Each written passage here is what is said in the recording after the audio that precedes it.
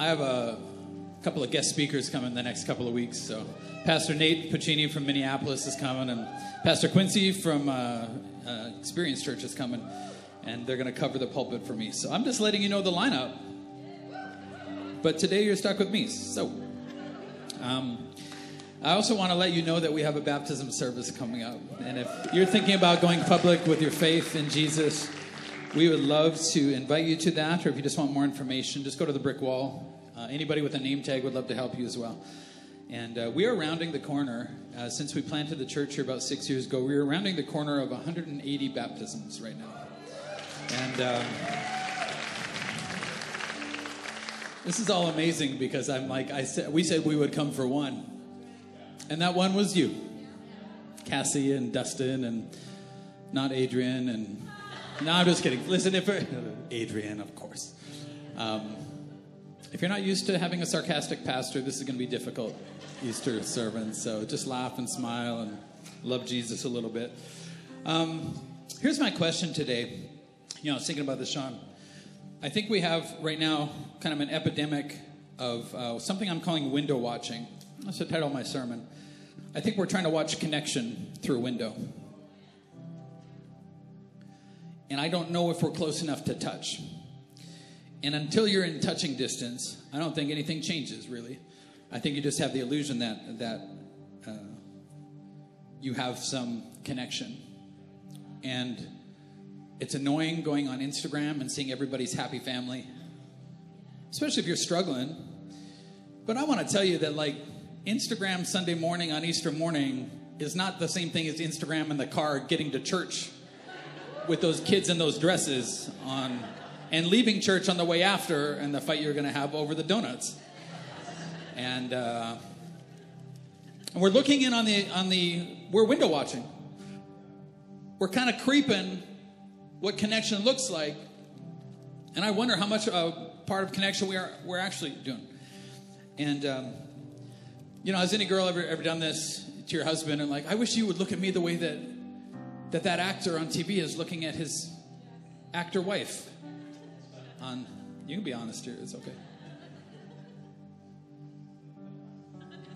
Why aren't you more like that person? What, that person, that fake person? On Instagram, that's what we're talking about right now. The first service is quickly becoming my favorite service because they didn't feel so convicted by sin and stuff and all quiet. I think we have this idea that we have kind of an illusion of connection. You know how it is, when you're looking for your soulmate or whatever makes people who've been married a while throw up in your mouth a little. We've been married long enough that we're not married because of anything anymore. We're married in spite of a whole lot of things. And we can't remember what our favorite song was, and we don't care. Because at 2 a.m. when you're changing diapers, you don't have a favorite song. And so, but there's this illusion of, finding that person or finding that relationship, or I wish my relationship with God was a certain way. There's an illusion that we pack in there that, hopefully they're perfect. Right? But the funny thing about your perfect little illusion that doesn't exist is that in your illusion, for a soulmate, single people, we got any single people in the house? Now, some of y'all are still single because you didn't put your hand up because you're stupid. I'd be like, right here, available, church, it's a good spot.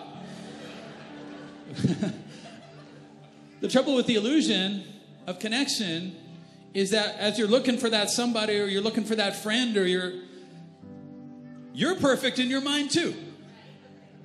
What you should be praying for is somebody who's patient and somebody who likes flawed people. Your purpose on this earth is to connect. That's what we say it here all the time. You're here to connect with God, and you're here to connect with people.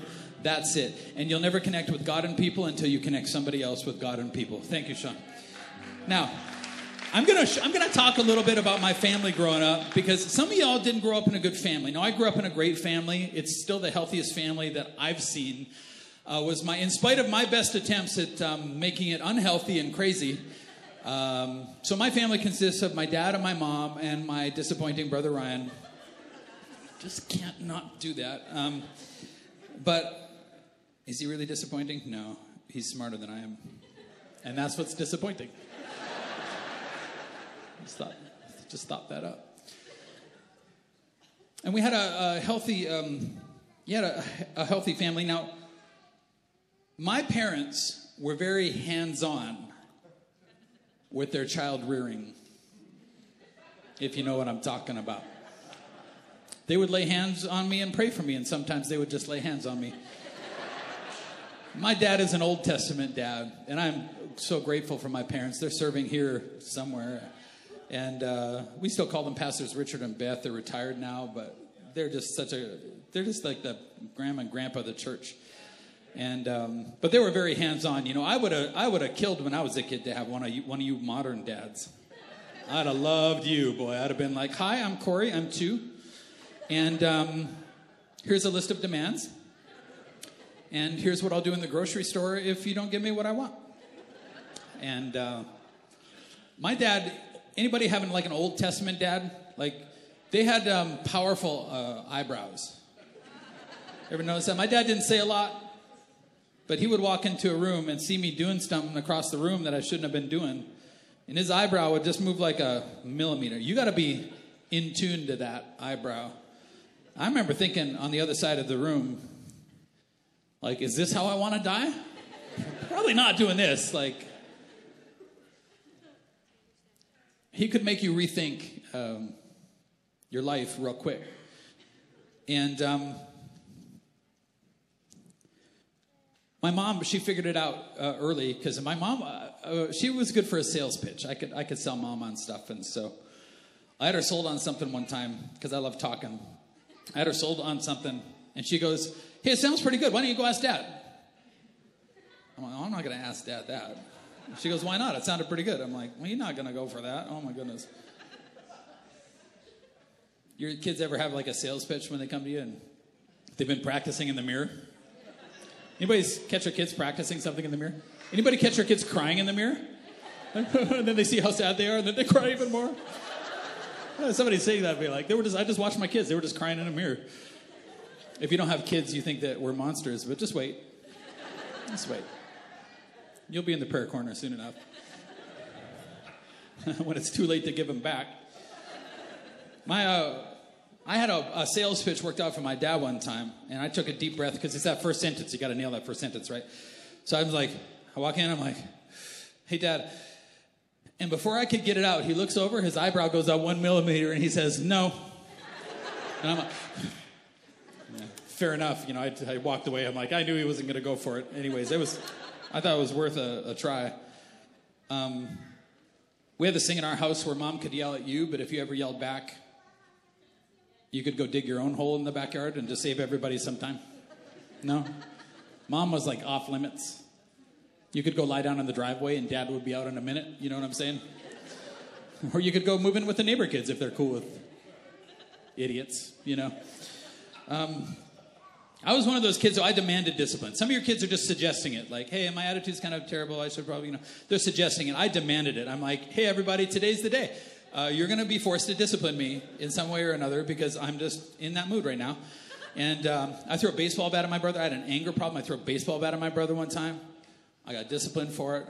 Now, in my defense, I wasn't like trying to hit him. I was just trying to put the fear of God in him a little. Do we have any firstborn kids? Yeah, Mom and Dad used all their discipline up on us, and then they ran out. And then our siblings were raised with nothing. It's embarrassing, I'm like, the fact that you're not doing anything about this kid, Dad, I will step in. I will discipline my brother Ryan. I will do whatever I have to do to fix this kid. There's something not right.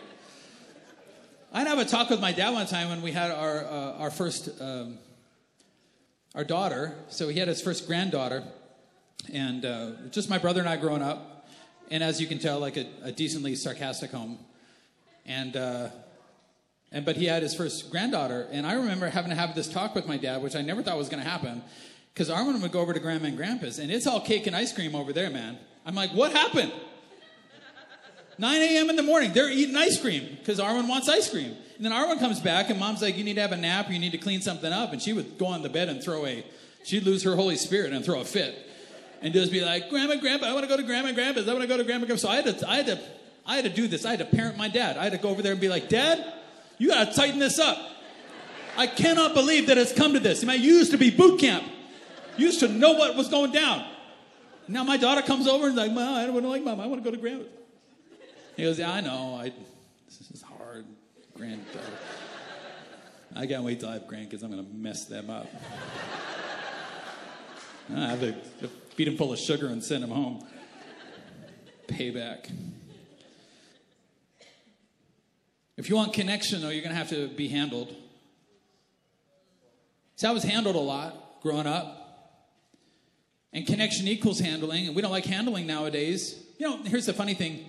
Touch was something that God made, and it was beautiful. And because the devil is not inventive, he just took touch and made it all bad. So now I got to worry, like when I'm in public and my daughter's out there and I put my arm around her, what people are thinking about me. Well, this is my kid, you know. And the devil takes good things and twists them, and then he takes bad things and puts chocolate on it. And but if you look in from the outside of a good, healthy family relationship, and you just look in and see somebody being handled, and you're just window watching. You're not on the inside. You can't see that dad doesn't love disciplining you, but he's got to, because somebody's got to, because he wants you to be your best. He doesn't want you to be a loser, you know, and live your whole life expecting somebody else to pay the ticket. You know, he wants you to be useful in society and help people and pay for your family, and you know, I mean. And so, but if you look in on the outside of that, it can seem a little weird to you. I think some of us, we look in on the outside of healthy relationships, or maybe you're looking in on the outside into a healthy church, and you're starting like, oh, this takes some handling. People handle each other. But it looks a little bit weird because you're missing things like what happened to me one Easter, is that the most memorable Easter I ever had was not like Easter, but it was after Easter when we were at my grandma's house. And this was back before they took fun out of the world. And so we used to just stuff kids with chocolate. And so, come on, I know you guys are like, my life should be fun. This sounds amazing. Is this real? It was real. And my grandma gave me an entire solid chocolate Easter bunny that should have been shared by like a hockey team. And I ate the whole thing, plus a bunch of other stuff that I decided to eat that day too. And I ate that entire chocolate Easter bunny. And Jesus rose that morning, and that Easter bunny rose that night at about 2. It was a resurrection of biblical proportions. Now, let me explain my living situation at the time, because our house had an upstairs and a downstairs, and the downstairs was kind of undeveloped. There was no bathroom or anything down there, and there was a corner cellar that my parents put me in, because you know every family's got. Ryan would be upstairs where the humans live, you know, and there's sunshine and when visitors come over, you got to be able to show them somebody, right? And so Ryan was that kid, and they're like, "Here's Ryan, you know, isn't our family great? Like we're good parents, right?" And they'd be like, "Where's that other kid?" What other kid? The kid we saw in your yard yesterday shooting arrows straight up in the air and just waiting for them to come down. That's what we used to do. No, that's not what Ryan used to do. That's what I used to do. Shoot them as high as they go and to see. Some kids didn't make it. Walk around with an arrow stuck in their head. Where's that kid? What's that noise downstairs? They'd be like, it's nothing important. Just we don't talk about Bruno. It's just. And so I lived down in the basement. I could have lived upstairs, but I lived down in the basement in the far corner of the house. And at 2 a.m. I wake up. And the urgency of the Easter Bunny resurrection is upon me. I always envisioned the devil on Easter morning waking up feeling like that, like, oh, here it comes. But this was not that. This was the Easter Bunny of sin that I ate. And 2 a.m. I wake up, and I'm like, it's now. And I've got, you know, a mile to run to get to the bathroom. And I'm like, oh, here we go. So I sat there. I tried to wait it out. I like 10 seconds, 20 seconds. I'm like, it's not going away. And I ran for it. I made it halfway across that basement. Now, if you don't have kids, you don't know this yet. But when children... It doesn't look like a human body doing it. It looks like an exorcism. Like it's shocking. You're like, that body shouldn't be able to do that. I don't want to get too like graphic about it, but it's like it's all chocolate Easter bunny and I'm just gonna say the walls needed paint after this one. Okay, like it was that bad. It was that bad. And see, you see me getting handled the day before for shooting arrows up in the air or something stupid. What you missed was that my dad came downstairs and cleaned it up. This is gonna preach. Somebody might be thinking where this is going. Look, you don't have to live downstairs, away from the family. You don't have to eat the entire Easter bunny of sin. You don't have to do that. But you did. And Dad came down and cleaned it up. That's what you miss if you're looking in through a window and you don't really get it yet. You look into a church through a window. You don't really get it yet. You're looking into church. You might be here. You might be what I call a creaster. You're here at Christmas and Easter. And look, we love you, but you're looking in through a window.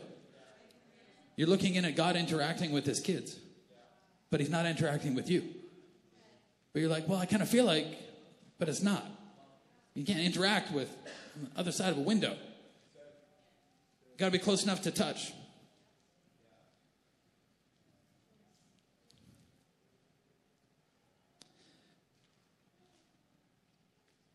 God got Jesus up and sent him down into the basement to clean up that mess for us. And then we look at God and we're like, hey, my life isn't working out really great. And he's like, well, I can't even hear you because you're on the other side of a window. And all you do is come up to the window every time you're in trouble and like, I can't. You could move upstairs if you want. That better be Jesus.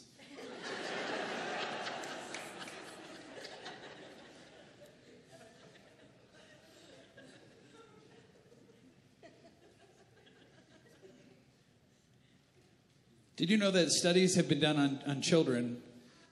I don't know who does these kind of studies, but they studied children that hadn't been touched. And so early on in 1915, I think they did a study. They noticed that kids that grew up without touch, a lot of them, they didn't thrive. And they not only didn't thrive, they died. Because you are designed for touch, because touch is connection.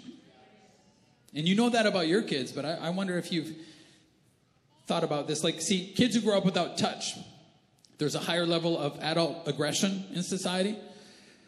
There's higher levels of cortisol. I think cortisol is a stress hormone. It's released there's higher levels of stress. Their brains don't develop properly. And I know that society is okay with like you being affectionate with your kids because we understand that, but I don't know if you understand that you're the kid and you need Jesus to interact with you, or you're going to have all this stress and all this and be undeveloped and be afraid all the time and be angry and have this aggression. Boy, this sermon could preach itself, I feel like. You want me to stay? Thank you. I'll stay. True identity and connection comes through osmosis. And right now, we're telling our kids, like, hey, go to school and they'll tell you who you are. No, let them teach you math, but don't let them teach you you. Right? Am I a little crazy right now? Look, if you can explain the whole woke thing to my dad, good on you. But if you can't, it might just be crazy. I'm just saying, that is not where we get identity from. We get identity. You know where I got my identity? Because my dad put his arm around me and he's like, boy, you can do better than this. You're not good at this. Let's get you into this other thing here because I see a future for you here. I see that you're going to become somebody great here. You're going to have to work for it, but you can do it. You can do it. I'm not going to let you not do it. I learned identity from my father because he learned identity from his Father in heaven. And then he handed me off to God and I got my identity. Why? Because I'm close enough to touch. I don't have to worry if you like me or not. I'm not looking at all these places or in the next relationship to figure out who I am. I know who I am because I know who my Father is, and like, we're good. I got it. So there's two groups of people in the time of Jesus. When he dies and goes down into the grave, there's two groups of people, and you're in one of these groups. There's the big group that they were kind of around. They heard his teaching, and they're like, wow, he's incredible. Like, this is great. This is amazing. We didn't really change their lives all that much because they just went home. They're like watching through a window. They got fed with the miracle, or maybe somebody got healed, but then the next day the troubles or life or, So there's one large group that watched through a window, and then there's a small group that were close enough to touch. I'm going to tell you, this group, if you don't get touched by Jesus, you don't change. Because it's the touch that changes.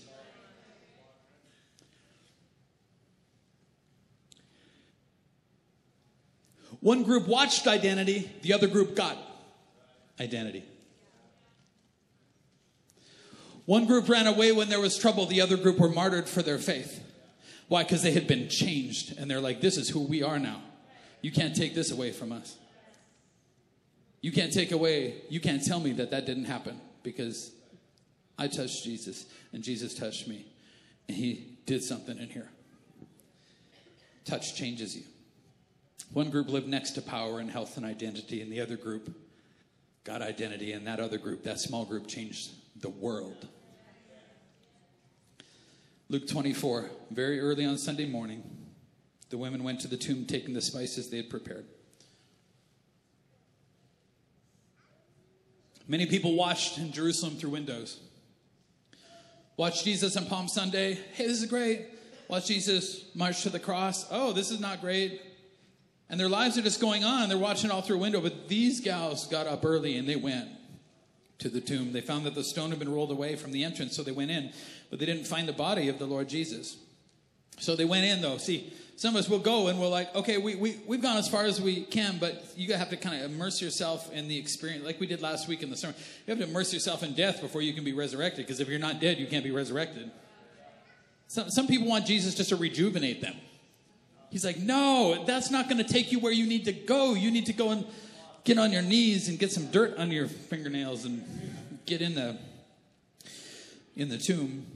As they stood there puzzled, two men suddenly appeared to them, clothed in dazzling robes. The women were terrified and bowed with their faces to the ground. Then the men asked, why are you looking for among the dead for someone who's alive? You know, my mom went to a church. Now, I would do this in a way that would honor God. But the church is on the hook for some stuff. We're stewards of God. And when churches turn into what I call religion, in the sense of man-made religion, we take Jesus out and kind of put ourselves in there. And they're like, hey, this is kind of what it looks like. That doesn't save anybody. Should I do a sermon series called Frank and Jesus? Where like the Jesus that you made is kind of like a little like Jesus and a lot like you, but I'm not going to save anybody. Right in our venue code, we're like, we believe in Jesus as he is, not as we'd like him to be. That's not going to save me. My mom grew up in like the predominant denomination of her day, and because her reverend never preached Jesus as if he was real, she got all the way to university before somebody's like, hey, do you want to come to this prayer meeting and meet Jesus? She's like, I can meet Jesus? Why are you looking for somebody who's alive among the dead? There's something to be... Come on, church. Come on, church. This is the most adventure you're ever going to get in this lifetime. This is the best life you're going to live. Your kids over in kids ministry right now, like we're not watching Jesus through a window. They are meeting Jesus. They are like literally hands-on, like, hey, it's okay, it's okay. You don't have to worry about what your friends think about you. Here's what Jesus thinks about you. Here's what Jesus thinks about you. Your heart's full of courage. Jesus is the way, the truth, and the life. That's you. That's you now. You get all of this now. So they rushed back from the tomb to tell his 11 disciples and everyone else what had happened. That same day, two of Jesus' followers, I'm going to preach to somebody here, were walking to the village of Emmaus, 7 miles from Jerusalem. I don't know if they did this by habit, but they're kind of going in the wrong direction on Easter. Been walking 7 miles in the wrong direction. And as they walked along, they were talking about everything that had happened. They were talking and discussing. You can talk and discuss things, but you're still only looking through a window. Jesus himself suddenly came and began walking with them, but God kept them from recognizing him. And I'm kind of like, how? I'm like, well, you can go to church your whole life and not know what Jesus looks like. I mean, the Pharisees crucified Jesus, and they spent their entire lives reading the scriptures about Jesus. So proximity to does not mean connection to. Come on, church people. You know, I'm like, is he talking to me? I'm definitely talking to you. You're the only ones who are here. He asked them, what are you discussing so intently as you walk along? Now, this is like, when Jesus asks you something, it's kind of a loaded question because, you're like, oh, you don't know. Let me educate you about. Do you understand that Jesus knows everything? Okay. So when he's like, hey, so what are you talking about? He kind of knows the answer. You just need to say it so that it sounds stupid.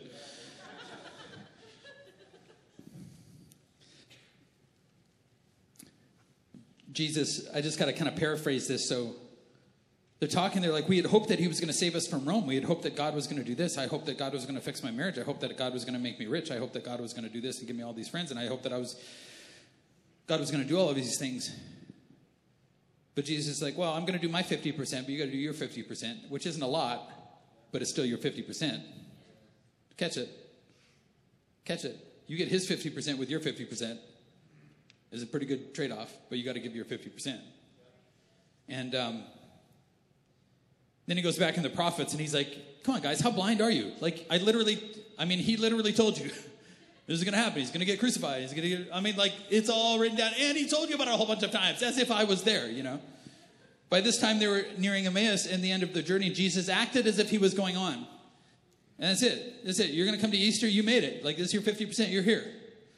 But now is when Jesus, can I just hurt your feelings a little bit? Then Jesus is like, okay, this is great. Good journey. Good talk. I'm going to keep going. Well, what are you going to do? You're going to be like, okay, something almost happened. Something almost shifted. Something almost changed. A year from now, you'll wish it did. And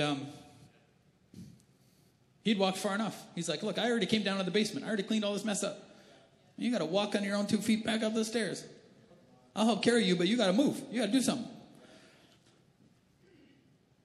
Jesus breaks bread with them and starts eating, and then he disappears from their sight as they realize that was Jesus. Right there, and we missed him. Right there, and we missed him. But then it says within the hour, maybe within the hour of this service, they were on their way back to Jerusalem. They were on their way back to the hard part. They were on their way back to the place where they didn't know what the future was going to bring. They were on their way back. They found the 11 disciples and the others who had gathered with them, who said, the Lord has really risen. He appeared to Peter. Then the two from Emmaus told the story of how Jesus had appeared to them as they were walking along the road, and how they had recognized him as he was breaking the bread. Just as they were telling it, Jesus himself suddenly standing there, and he's like, that's not right, guys. You're just making this up. I don't know what he said. He's like, peace be with you, because the whole group was startled and frightened, thinking they were seeing a ghost. Just lean in here, because I'm just at the end of this here. Some of you have a relationship with a ghost of Jesus, but not real Jesus yet. It's like being in a relationship with an idea of somebody, but not them. You're not close enough. You're not intimate enough yet. Jesus isn't all up in your business yet, in your business world yet. You come to church and look a certain way, but he didn't leave with you.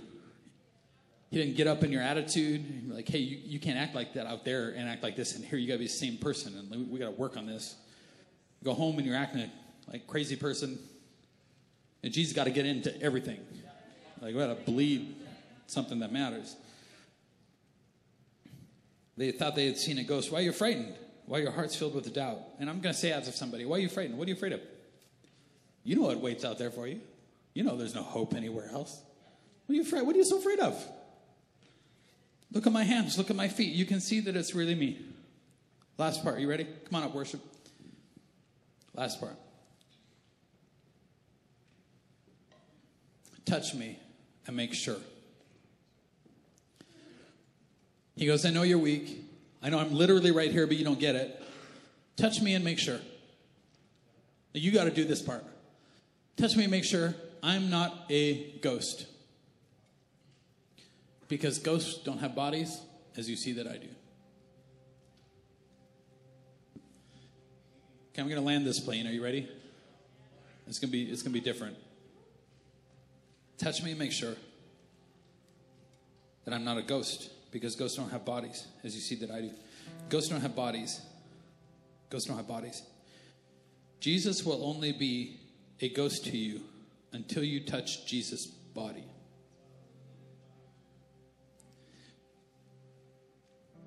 When I'm connecting with my daughters, I don't connect a lot with my head. It was It's just weird. You know how I connect with my body? My hands, and my heart, and my pull them in close. You connect. And I can just kind of wipe fears away and just be like, hey, just relax. It's going to be okay. It's going to be okay. It's going to be okay.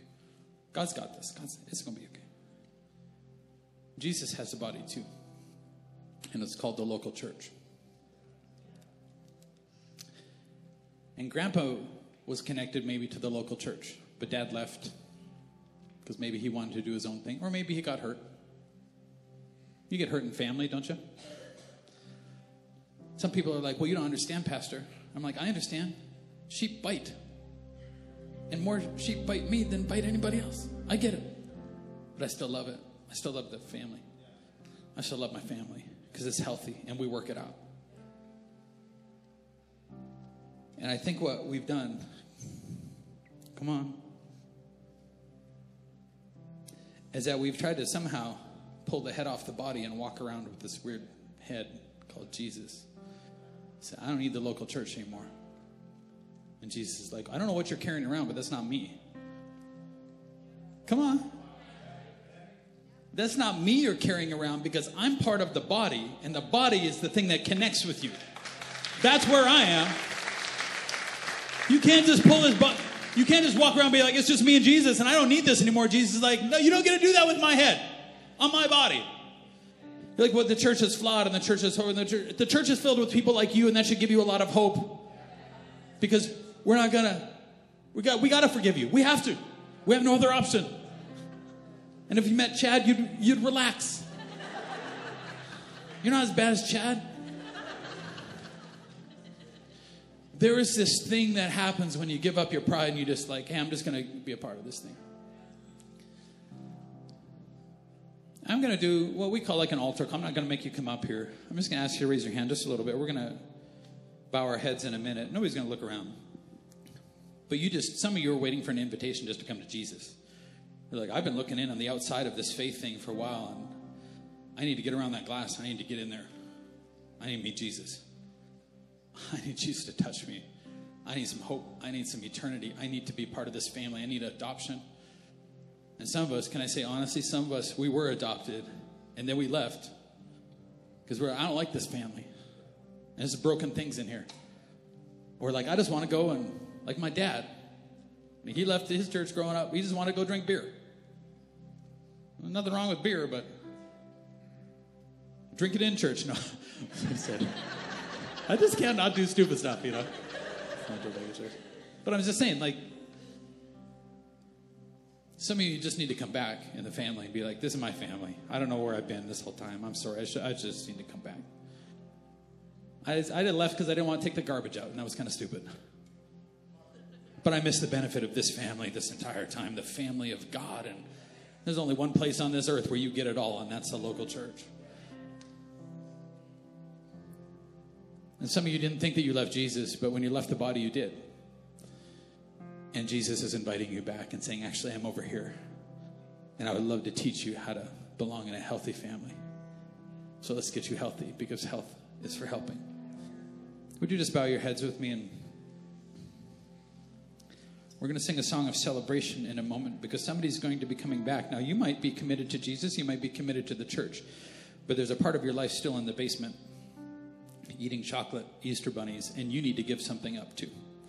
You desperately want the person beside you to come back to Jesus, but you need to give something over to Jesus for that to happen too. And I want to give you an opportunity if you need to move closer to Jesus wherever you are. You might be really good at church, but you might have missed the heart of God along the way. You just need to get closer. Or maybe you're coming to Jesus, or maybe you're coming back, or maybe you're just coming back to church. And if I hit any of those things for you, I want to just put your hand up a little bit. Like nobody's looking around. Everybody's got their eyes closed. Just put your hand up. You got to do something. Your 50% doesn't look like a lot, but it might look like your hand. You just walk up those stairs again. And God, that's me. I got to come back. I've been putting this off. I knew it was inevitable that this is the only family where I ever could belong and where I could be loved the way that you want to love me. I'm sorry for leaving, or I'm sorry that I just didn't explore faith sooner. I'm sorry that I sat in church all this time and missed the heart of Jesus. I'm sorry that I've still got these things in my life that don't honor the Lord. And I want to do something. I want to pray something called the Sinner's Prayer. And if you would want to join me with that, I would recommend everybody maybe doing that. But just repeat this after me. Dear Lord Jesus, I know I'm a sinner. I ask for your forgiveness. I believe you died for my sins. I rose from the dead. I turn from my sins and invite you to come into my heart and life.